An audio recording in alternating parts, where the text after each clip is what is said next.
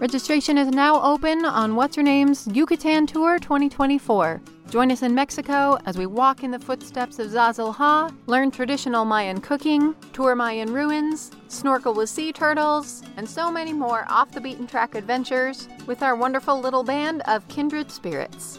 Spots are going fast, so sign up now on our website at whatshernamepodcast.com. We can't wait to see you there. This episode is also made possible by our Patreon supporters, Noli B., Julie Gray, Mary Jones, Jessica Smith, Kim Hokinson, Jan Elise Cannon, Jill Harrigan, Jamie Lang, Maria Carla Sanchez, Heather McKinnon, Valerie Jacobson, Chantel Oliver, Eric and Carolyn Shumway, Katrina and Kristen, Tamzane Weir, Caitlin McTaggart, and Lindsay Cummings. And a very happy birthday to Rachel Fisher.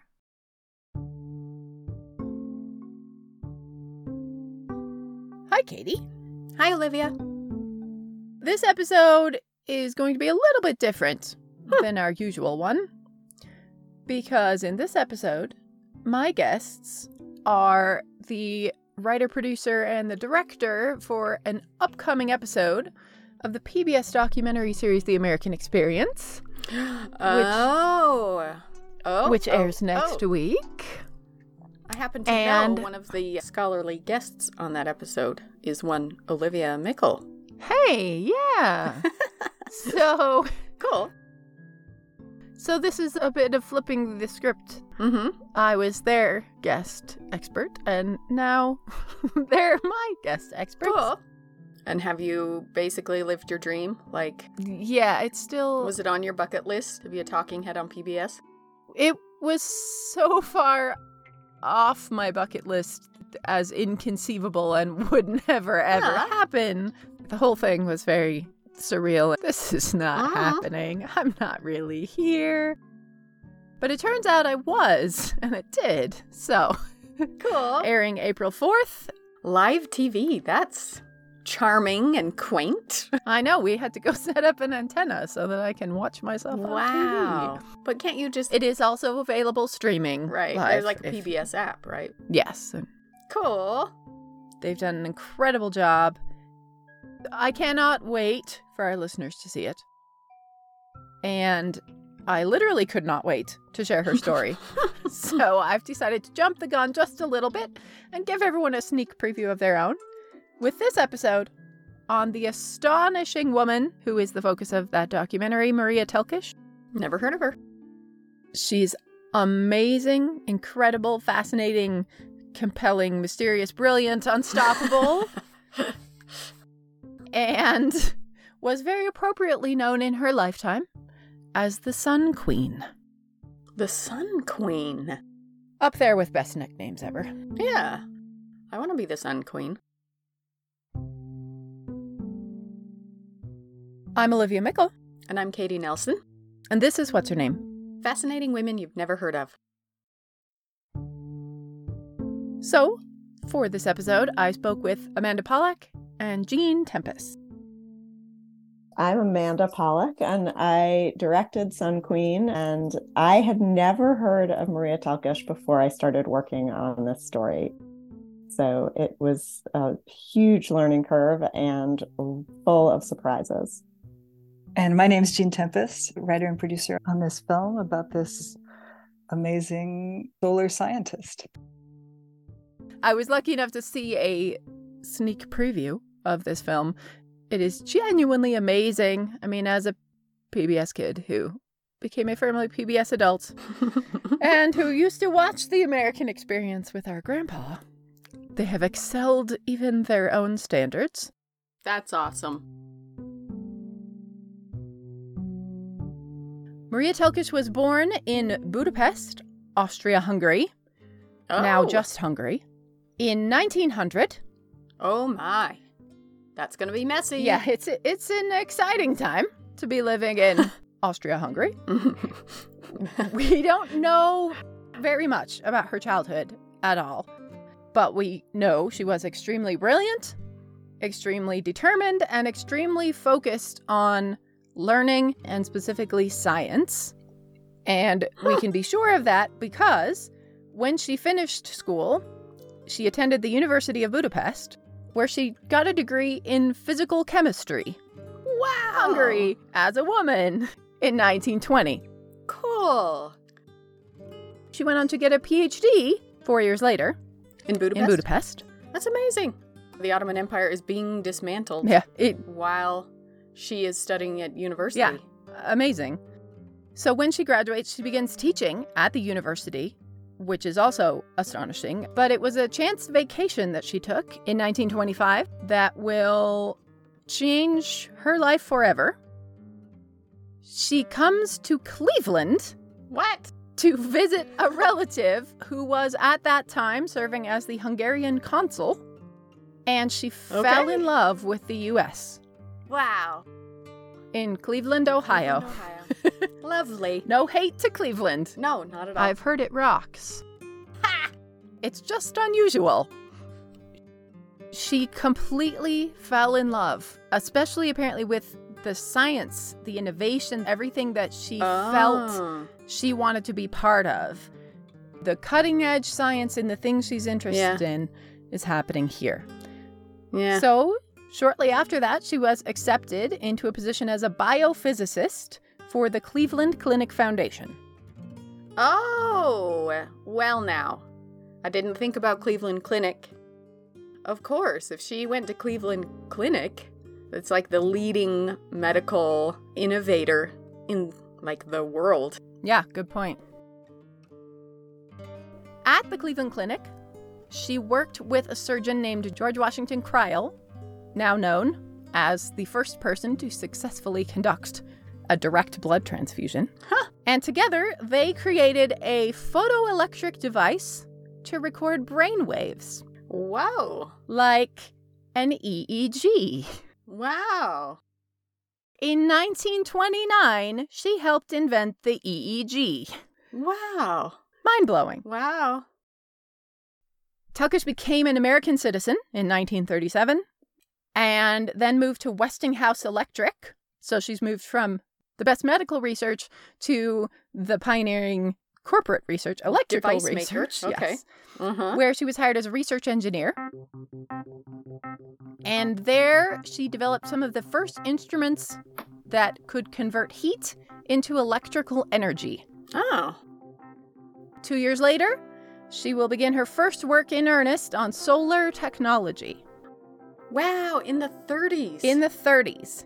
And this is one of the things about her story that I love, that it gives me a chance to lecture everyone about solar in the 1930s. That was the other thing that was really revelatory about this story, is how much this question of solar was really like at top of mind throughout history, like really going back to the 1880s and certainly during her lifetime.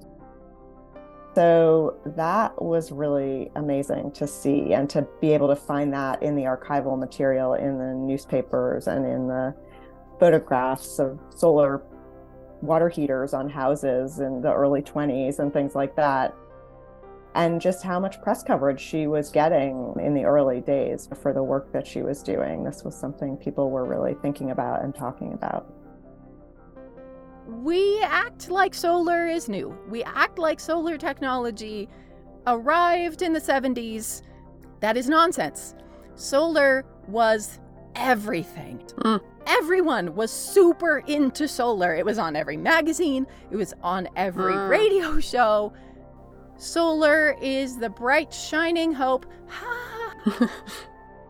Everyone believed this is just around the corner.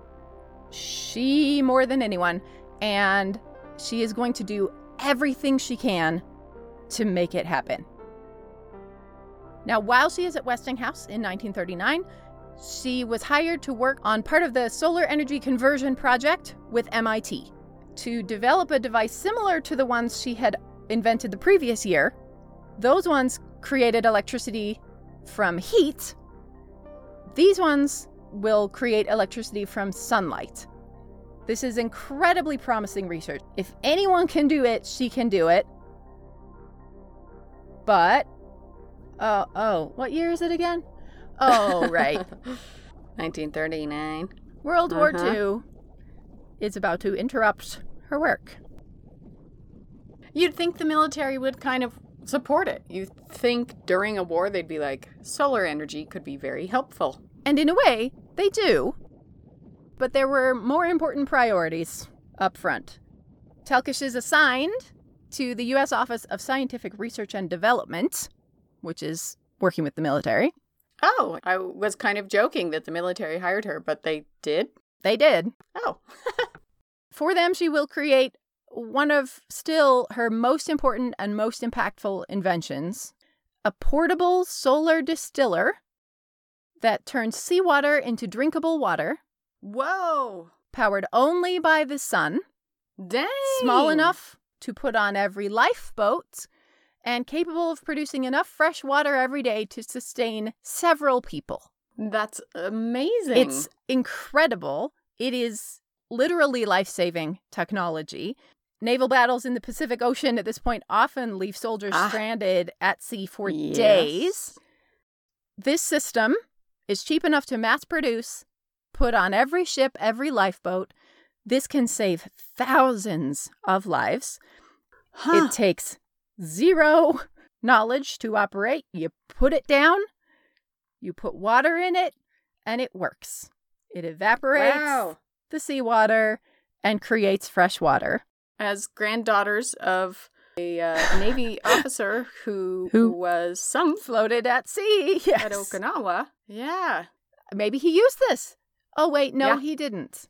Because while she invented it in 1942, well, let's take a step back here.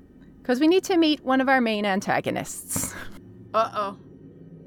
The Navy was delighted with this invention. They ordered production for every ship. As they should. Then Hoyt-Huddle steps in. Hoyt. What a name, right? Hoyt-Huddle. Huddle? Huddle. H-O-T-T-E-L. Hoyt-Huddle. Hoyt-Huddle. Wow. Great villain name. He is running the project for MIT. Okay. Maria Telkes and Hoyt-Huddle have very different philosophical approaches to science, let's say. Maria Telkes is all about speed, efficiency, get it out there fast. Save people. People's lives are on the line. Let's get it done. They're both trying to accomplish the same goal, but Huddle is really obsessed with the process and doing everything completely by the book and the manufacturing. And Telkes just wants to get it out there. Oh, we're halfway through production, but we could save a few dollars by shifting to this manufacturer? Let's do that. He is delaying and delaying and delaying, changes manufacturers 3 times, midstream. She is furious and helpless. She knows that every single day they delay is costing real lives. Hoyt, come on. We're going to keep repeating that phrase, I'm guessing, throughout this episode. In fact, Hoyt-Huddle dithered around so long that her invention, which again she prototyped in 1942, was never used by any sailor in World War II. The war was over before a single solar still was delivered to the Navy. It's bureaucracy, but he just didn't want a girl in the playground. Oh boy, I tell you. You don't know anything about that. Oh yeah, patriarchal bureaucracy? I haven't seen people derail entire projects with grant potential. Hey, speaking of which. Uh-oh. She was livid over needless loss of life for what she saw as nitpicking, cheap nonsense. And this first collaboration between these two will set the stage for what will become a recurring theme in Telkes' work for the next decade, at least. Ugh. After the war, Telkes moves to MIT full-time. She is hired to the new, innovative, exciting Solar Fund project. So this is a brand new solar research project within the engineering department at MIT, explicitly tasked with innovating solar technology. Hoddle is made the head of that project. Boo. And he is not alone. The men of the department, and especially the solar project to which she has been assigned, were, let's just be honest, furious that a girl had been allowed in the treehouse. You know how sometimes, going back, we have to sort of infer the sexism from very carefully coded references, read between the lines of what's going on, and it takes a lot of detective work and careful, close reading. That is very much not the case here. These men were very comfortable saying the quiet part out loud pretty often and pretty emphatically. Ugh. Their letters to each other and to the administrators at MIT are quite an eye-opening and often eye-watering read. Ugh. Telkes is, for example, a person of strong opinions, which she expresses forcibly. And, as one of them insists, even people outside the Solar Fund find it impossible to agree with her for any length of time. And yet also in those same letters, complaining that she has a wide circle of influential acquaintances who are impressed with her enthusiasm for solar heating and her apparent intelligence. What? The argument being made is nobody likes her, Uh-huh. but also everyone likes her, and that's not okay. And being popular is a bad look for a scientist. Yeah. She's in the ultimate double bind. She's too prickly and too social. She's too likable and charming and too difficult to get along with. She is too well-connected and too foreign and disconnected. Anything they can throw at her, they're going to throw at her. Yeah. And she keeps it being popular and getting attention. Mm-hmm. They hated her charm. They hated what they saw as her grubbing for money in inappropriate ways, because obviously academic fundraising should be done in the dark back rooms of posh men's-only clubs over port and cigars, as God intended, dang it. Even though this money that she is getting is quite literally paying their salaries. That's academia. That's it right there. She's more popular than me. Yes. And she is making science accessible. How dare she? She talks to the press. She explains things in regular people language. She is charming and fun. Oh my gosh. And is on the news a lot. And that makes us really angry because, subtext, nobody puts us on the news. Yeah. Now, the attention that she's getting from the press is not particularly appropriate, let's say. Lots and lots of... Are they like, a she-scientist? Yes, a blonde female scientist or a glamorous blonde scientist, exotic Hungarian scientist. Yeah. They're not paying attention to her because of her brain. Mm-hmm. She knows that this is getting her attention, and so she uses it. Fine, if they want to talk to the glamorous blonde Hungarian scientist, that's an opportunity for me to talk about solar. I will accept the reason they're doing it and use it to my advantage. They hate that she is rapidly becoming the face of MIT engineering. She makes science seem like something that anyone can be interested in. Wow. Some things never change. Yes. I mean, you and I have a lot of experience with the segment of academia that sneers at accessibility or using regular words that people can understand. Mm-hmm. That's happening, and misogyny, and xenophobia, and plain old jealousy, turf wars, and just really, really open dismissal of any woman who has the audacity to be pretty and try to do science. That's actually something that we also thought a lot about in terms of how to make the film, because I think certainly the sexism was a huge part of the story and definitely enraging when you see how she was held back, and it makes you wonder what could have been. But at the same time, she also was pretty formidable and went out and pushed ahead even with those blocks. And we really didn't want her story to just be about this woman who's being held back by men, or that sexism was really the primary story here. That was a balancing act, certainly, in like how to tell her story. Yeah, we're trying to find this full and real person who did actually exist and who did actually do this science. And obviously the assertiveness that a woman would need to earn a doctorate in engineering in Hungary in the 1920s, and then emigrate to the US and get a job at MIT. Yeah. In this, especially post-World War II retrenchment to neo-Victorian gender role policing. Mm-hmm. Of course, any woman who can do that is going to be wrong when she's doing it. It is true that she was apparently a very big personality, and she is often a little exhausting to be around.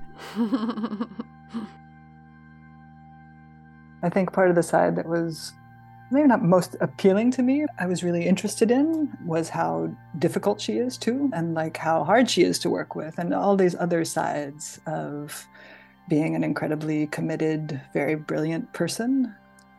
I think once we started to grapple with those, like, it's not a modern story, although there's fantastic echoes.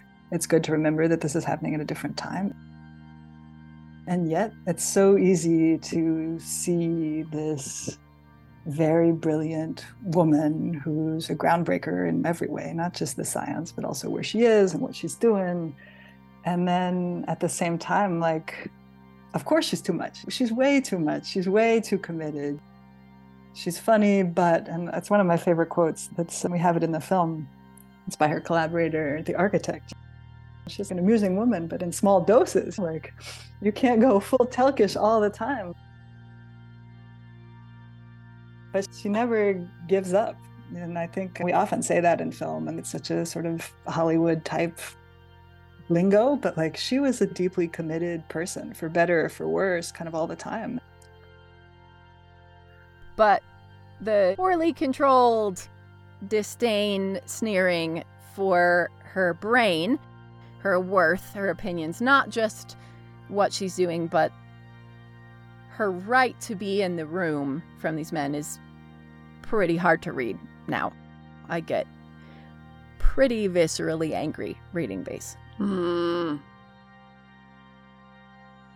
More confusingly, Hoyt-Hoddle is also just not a fan of solar research in general. He is the head of the Solar Fund at MIT, the arguably most prestigious solar program in the world, and he is openly saying he thinks solar won't work.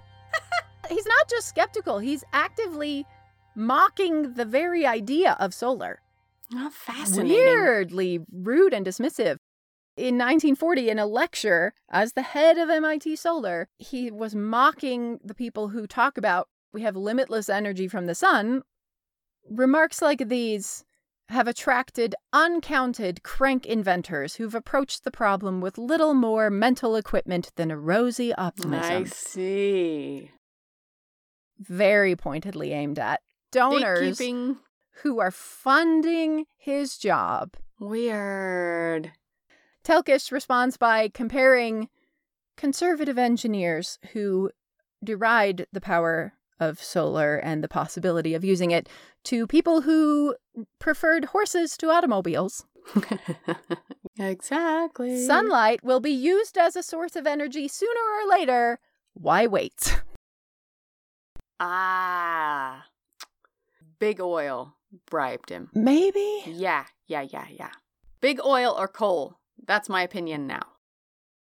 He just seems like one of those dudes that, well, another solar engineer described Hoyt Huddle as a man who bought a ticket on a horse and threw it away before the race was over and now can't bear to think that his horse might come in. Oh, wow. That's brilliant. Once he's said it's not going to work, he needs to make sure it's not going to work. Yeah.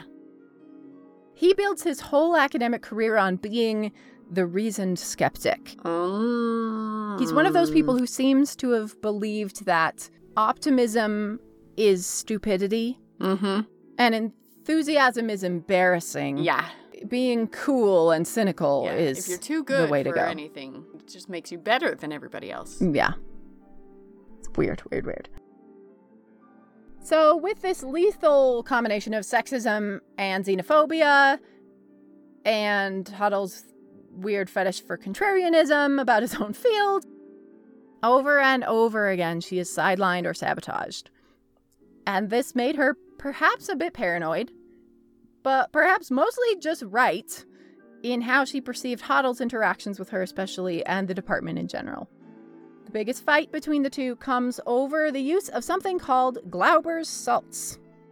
MIT at this point is building a test solar house. It is not a house, it's a shed on the MIT campus, but it's the first test. Now, this project is totally different from solar power, as we think of, or as she had been working on early on. This is not converting heat to electricity. It is just storing heat and then redeploying it. She's developed a really innovative new system for passive solar heating using Glauber's salts. Are you saying salts? Salts, mineral salts. Okay. Now, these are phase change materials, which is a fancy way of saying changes its form when it changes temperature. Goes from solid to liquid or liquid to solid, like, for example, water. Okay. Phase change materials are better at absorbing heat and then releasing heat. Glauber's salts are especially good. They're solid. When they get very hot, they turn liquid. And then as they cool, they go solid again, releasing all of that stored heat. So, Telkes wanted to see if they could use this to heat a house. In MIT-1, this glorified shed, they use barrels of Glauber's salts hidden within all the walls. They absorb the heat all day and then release it at night. That sounds like the heating system in my 200-year-old flat in England. Bricks that get heated during a certain time of day, and then the bricks just release heat for the rest of the day. Yeah, we've been doing that as humanity. Yeah, forever. For hundreds of years. She recognizes that and said, what if we did that only much, much better? Yeah. Right. Now, that experiment failed. As did my heater in England. It was crappy. The salts leaked. They corroded the barrels. They didn't work the way they were supposed to. Huddle blamed Telkes. Telkes blamed Huddle for not following her instructions and not supervising the grad students closely enough during installation. She had very strict instructions on what had to happen as you install these. You have to keep a certain temperature all the time. You have to do very specific protocols to keep the salt stable until the house is done. He had not done that, and she thought that's why it had failed. She wants to try again. Huddle absolutely refuses. Finally, she takes it to the MIT president, Carl Compton, who thankfully listens to her and urges Huddle to listen and to try it again. She doesn't like seeing her ideas brushed aside like this, he wrote. And in my opinion, we should make a bold approach, make a real house and try it for real, following her instructions, rather than, in his words, puttering around with further measurements. It seems pretty clear that it is not just Telkes who is annoyed by Huddle's puttering slowness. Around. Yes. Surely things are about to go Telkes' way. Yeah. Never underestimate the stubbornness of a man whose ego has been ruffled. Hoddle not only rejects the idea of using Glauber salts again, he dismisses Telkes from the solar energy project entirely. No. He reassigns her to MIT's metallurgy department, which is a clear demotion knockdown. She resumes her research on thermocouples, transferring solar energy to electricity, but she is not involved in any of these projects. She is firmly put on a shelf in the back room, told to keep quiet and play with her nice toys and stop bothering the grown-ups. Yep. Hoddle pretty much disowns the solar project. It sits there, doing nothing. What? Oh. Leaving millions in funding just lying on the table. And these men in this department with Hoddle at the front blow up their own program rather than allow Maria Telkes to succeed. Mm-hmm. But of course, we have hopefully learned by now that Maria Telkes will not be stopped. And That's so by amazing. 1948... I would quit. Yeah, you did, right? Yeah, exactly. I know what would happen if I were in that scenario. Yeah, what would you do if you were in that scenario? I would walk away. Oh, interesting. She does not. Well, she kind of does. She is sidelined to metallurgy. Mm-hmm. She's not allowed in the club. So is she just going to make metallurgy freaking awesome then? Oh, she did that too. Okay. But she says, fine, I will build my own treehouse. And by 1948, she has teamed up with the architect Eleanor Raymond, who is an absolutely brilliant woman architect. Oh, boy. Also from Boston. She is now credited, was not at the time, as being the first to innovate American regional modernism, a very important architectural trend that she was doing, we have now discovered, 5 years before the man who has been getting credit for doing that. Mm-hmm. She's innovative. She's controversial. She's mostly building houses for other powerful women. Cool. Because they're the only ones who will hire her. Facing similar problems. She is visionary. She is committed. She is unsweet and iced out of the boys' club. She was described by one of her clients as an architect who combines a respect for tradition with a disrespect for its limitations. Ooh, which I love.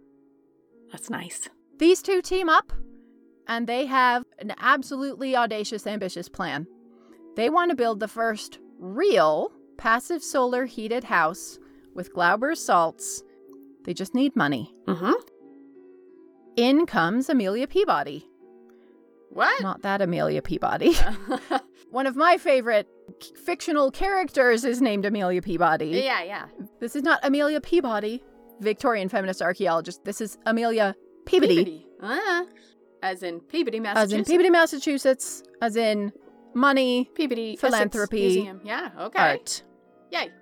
But she is almost as awesome, I must say. She is an American millionaire philanthropist, livestock breeder, and sculptor. Okay. Quite a list. Mm-hmm. And she sought out opportunities to collaborate with and support other women in the arts, sciences, anyone in the men's playground who's being sidelined. They approach her, and she gets super excited about this project and declares, yes, absolutely, I'm in. She funds the whole thing and gives them land to build it on. Cool. On one of her farms in Dover, Massachusetts. I think one of my favorite parts of her whole story is the moment where she really finds Amelia Peabody and Eleanor Raymond to collaborate with. And you realize that, yes, Maria Telkes was exceptional, but there were women like her in all different levels and all different fields. And the way that they find each other and that they come together and do this really creative, bold, exciting thing is something that wouldn't have easily happened within the institution of MIT, even under the best of circumstances.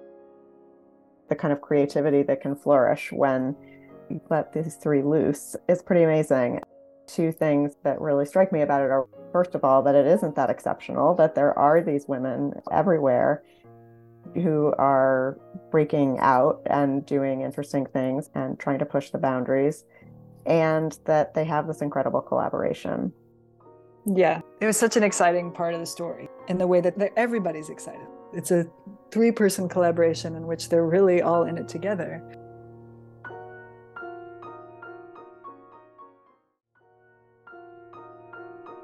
Now, if I was going to build a solar house, I'm not sure Massachusetts would be my first choice. Famously, lots of sun, never cold. There's a good month of sun in July. And that was actually the point. They wanted to prove it could work even in extremely cold places. The Dover Sun House is fascinating.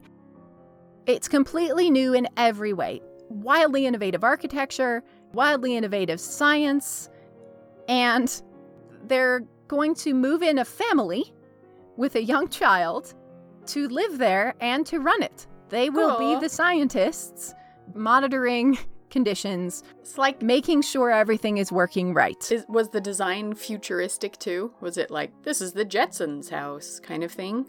Yes, and it's described at one point in the media as being an oversized chicken coop. Interesting. It is a one wall of windows, a slanted one-way roof. Okay. A long rectangle with a slanted roof. Yeah. And one wall of windows. It's a chicken coop. Okay. It's very cool looking, very not a house, but it does fit in nicely with the advent of mid-century modern aesthetic. Like anti-Victorian. Oh, it is the most modern looking chicken coop you've ever seen in your life. Okay. It's a chicken coop in the year 2050. Okay. As imagined in 1948. And on Christmas Eve, the family moves in. Middle of winter, cool. And initially the press had suggested that she was going to live it in herself. Andrew Nimothy, who was a little boy who grew up in the house, it was his view. She didn't really want to be that far from Boston. Dover's a little bit of a trek, and she had her life in Boston and then her lab at MIT.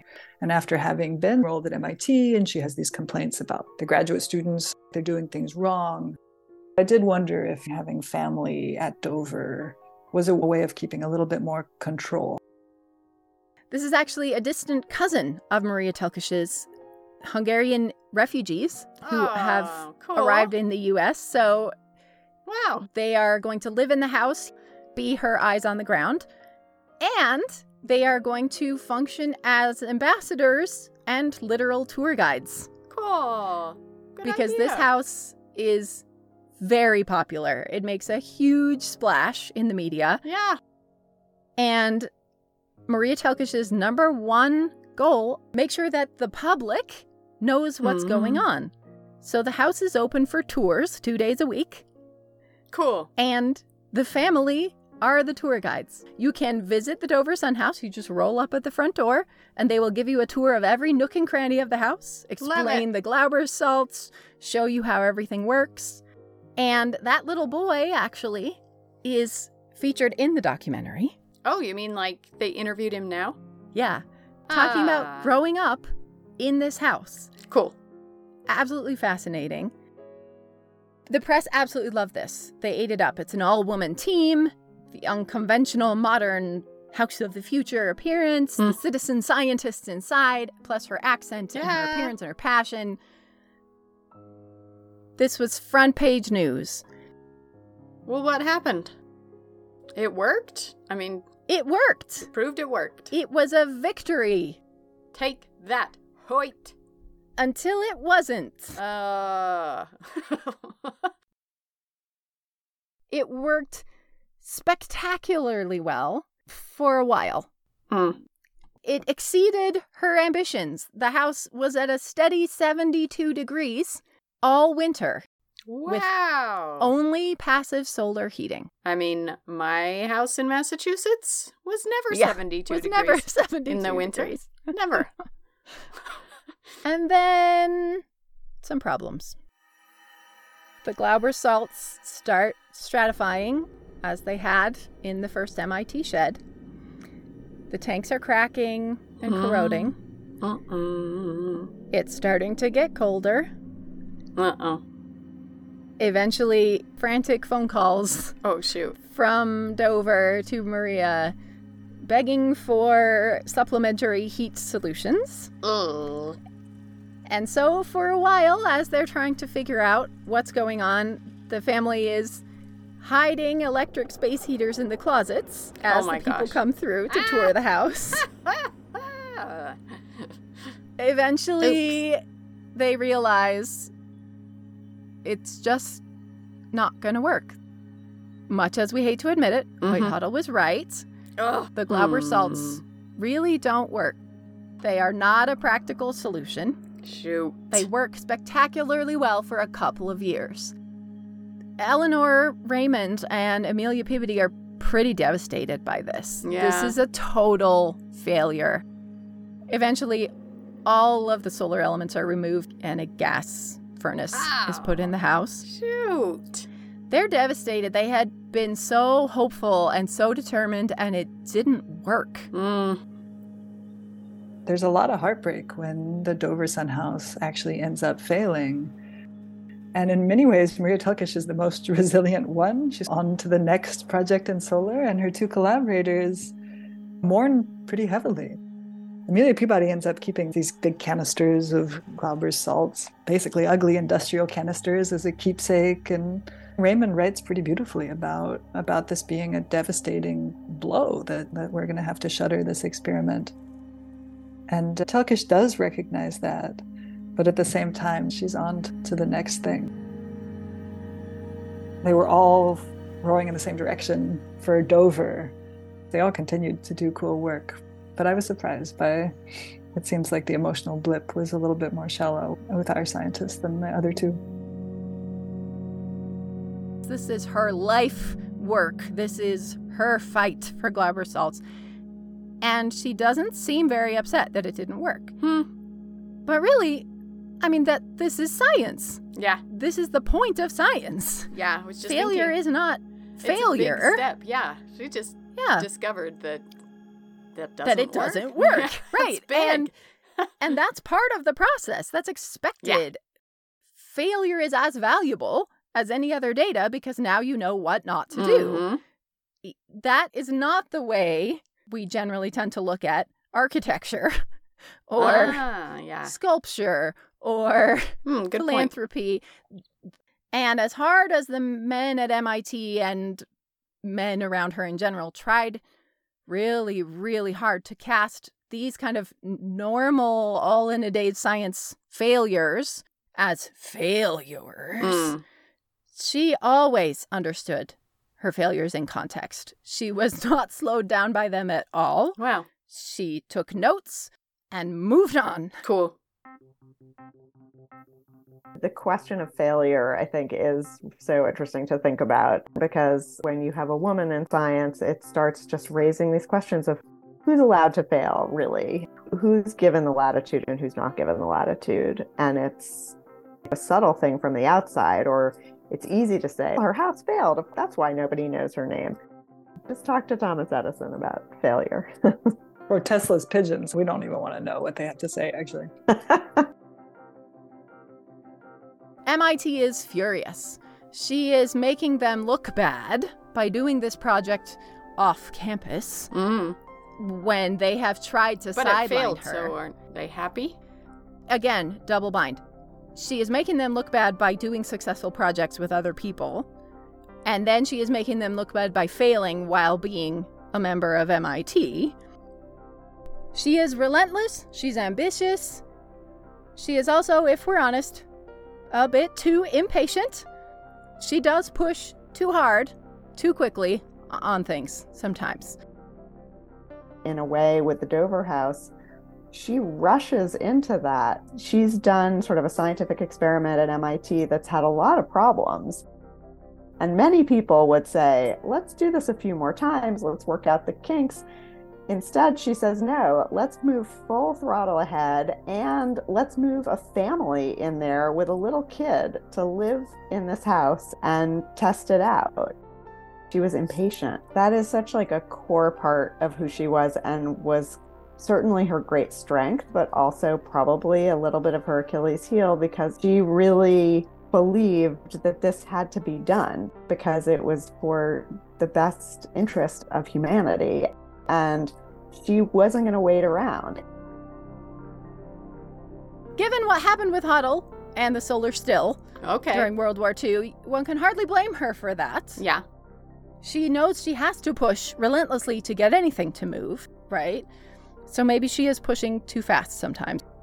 This one, it's Huddle's fault, in my opinion. If he would have done it correctly the first time, if he would have had respect for her process in installing the Glauber salts in the first MIT house, she would have learned, okay, that doesn't work the first time. But because she couldn't trust that he had done it correctly, she had to do it again.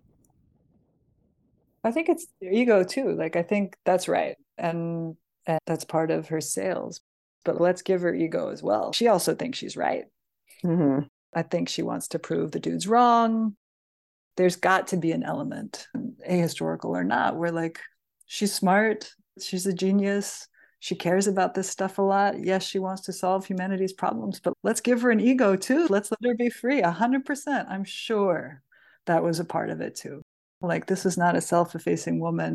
There's something else going on there at the same time. I think it can be both.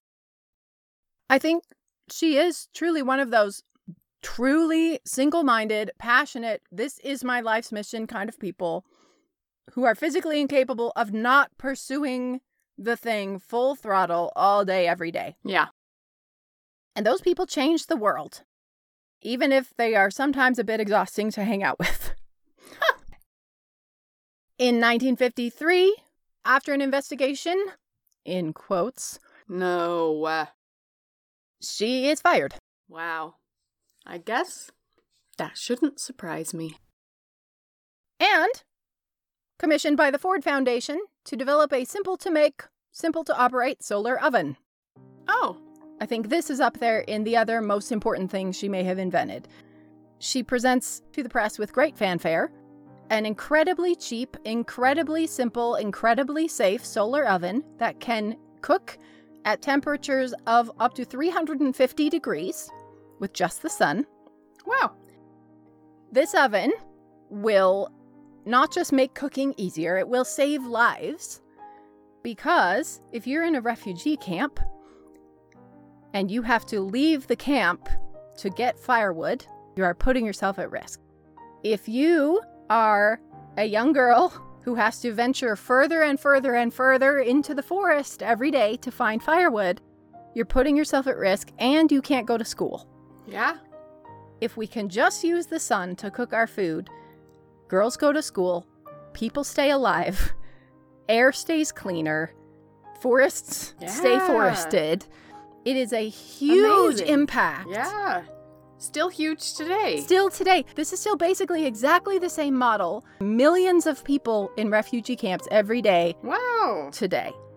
And that's the first thing she does when she is kicked out of the sexy, manly science of MIT Solar, is to say, I like that. Fine, I'll change the world. Yeah. She gets kicked out and I she will goes, make things better for women and girls, especially, right? Aww. This is largely going to impact women and girls. That's awesome. This is really, I think, the core of Maria Telkes for me. Everything she accomplished is amazing. She would be one of my heroes no matter what. But for me, this is what makes Maria Telkes incredible. There are lots of people who make great scientific advancements and love pursuing new knowledge, and that's amazing, and I very much honor that, and I am a person who is firmly on team education for the sake of education.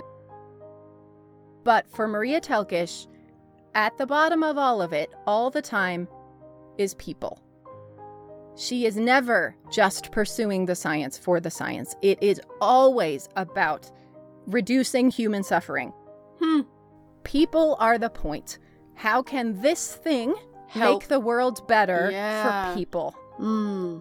That is Maria Telkes. Her total commitment to people, to making human life better. Everything else is incredible. That is what I love. That's why I want her on a t-shirt. That's why she is one of my heroes.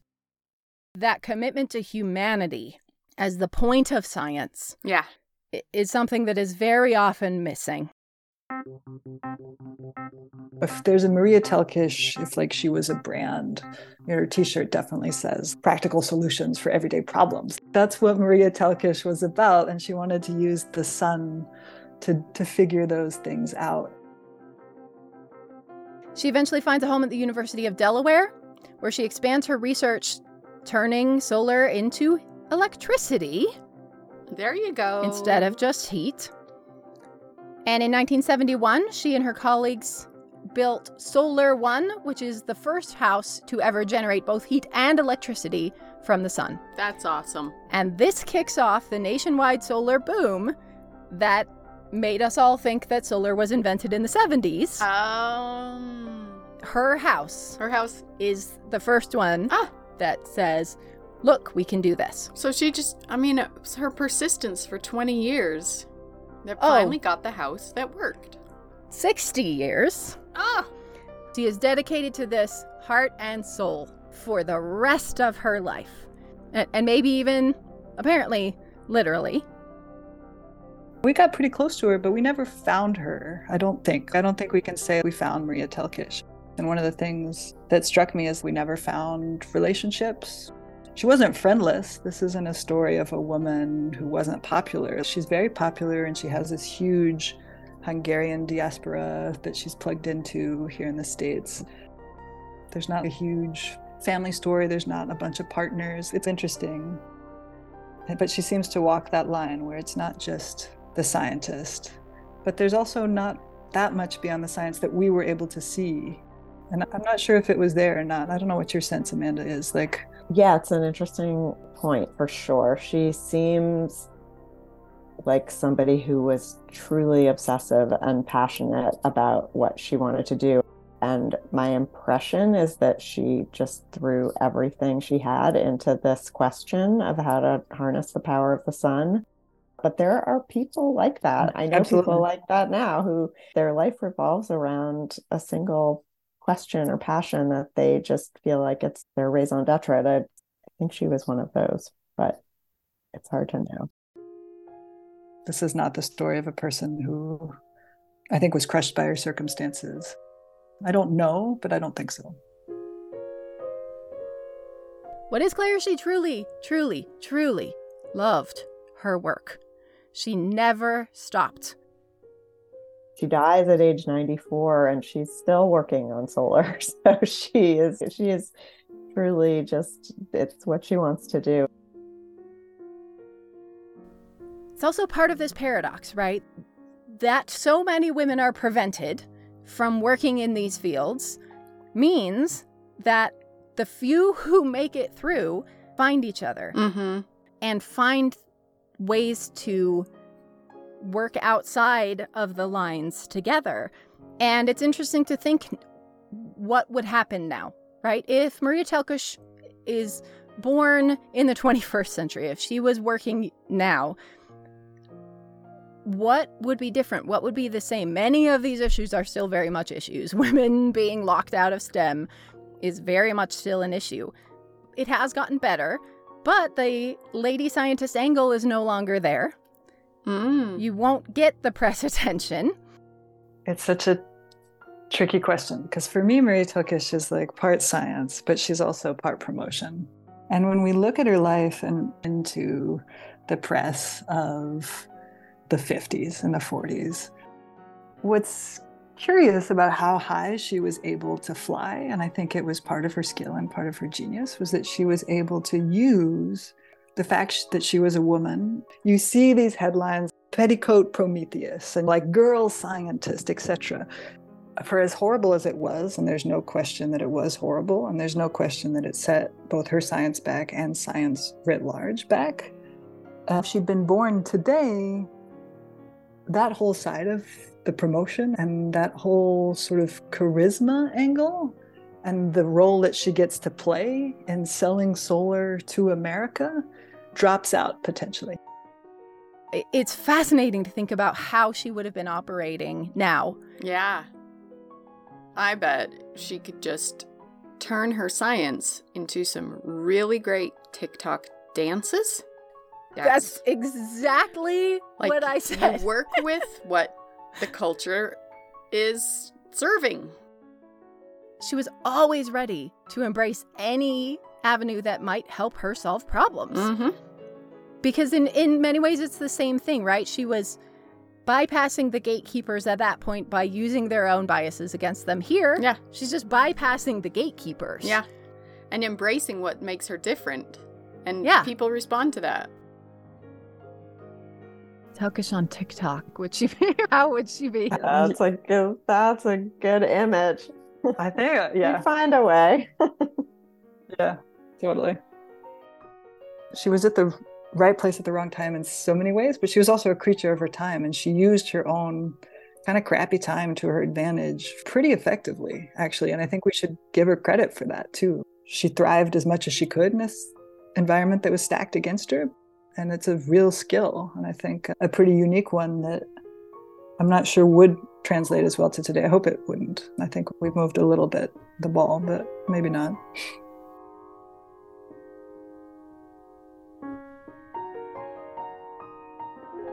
This is just a taste of the delights that await you in The Sun Queen on The American Experience on PBS, April 4th.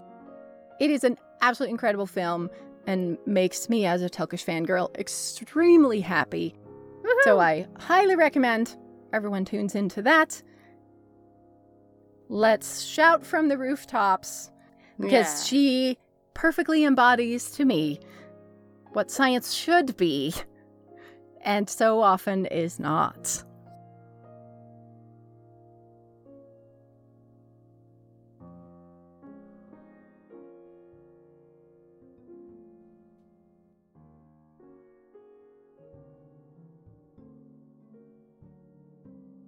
Huge thanks to our guests, Amanda Pollack and Jean Tempest. Be sure to check out the American Experience episode, The Sun Queen, airing April 4th, 2013, on PBS in the US, or find it online at the American Experience or on your PBS app. Our interns are Kira Maxwell and Katie Boucher. If you enjoyed this episode, we'd be so grateful if you'd leave us a review on any podcast platform. It makes a huge difference in helping new listeners find us. You can also follow us on Instagram, Twitter, and Facebook, where we post lots of photos each week. Our theme song was composed and performed by Daniel Foster Smith. What's Her Name is produced by Olivia Mickle and Katie Nelson, and this episode was edited by Olivia Mickle.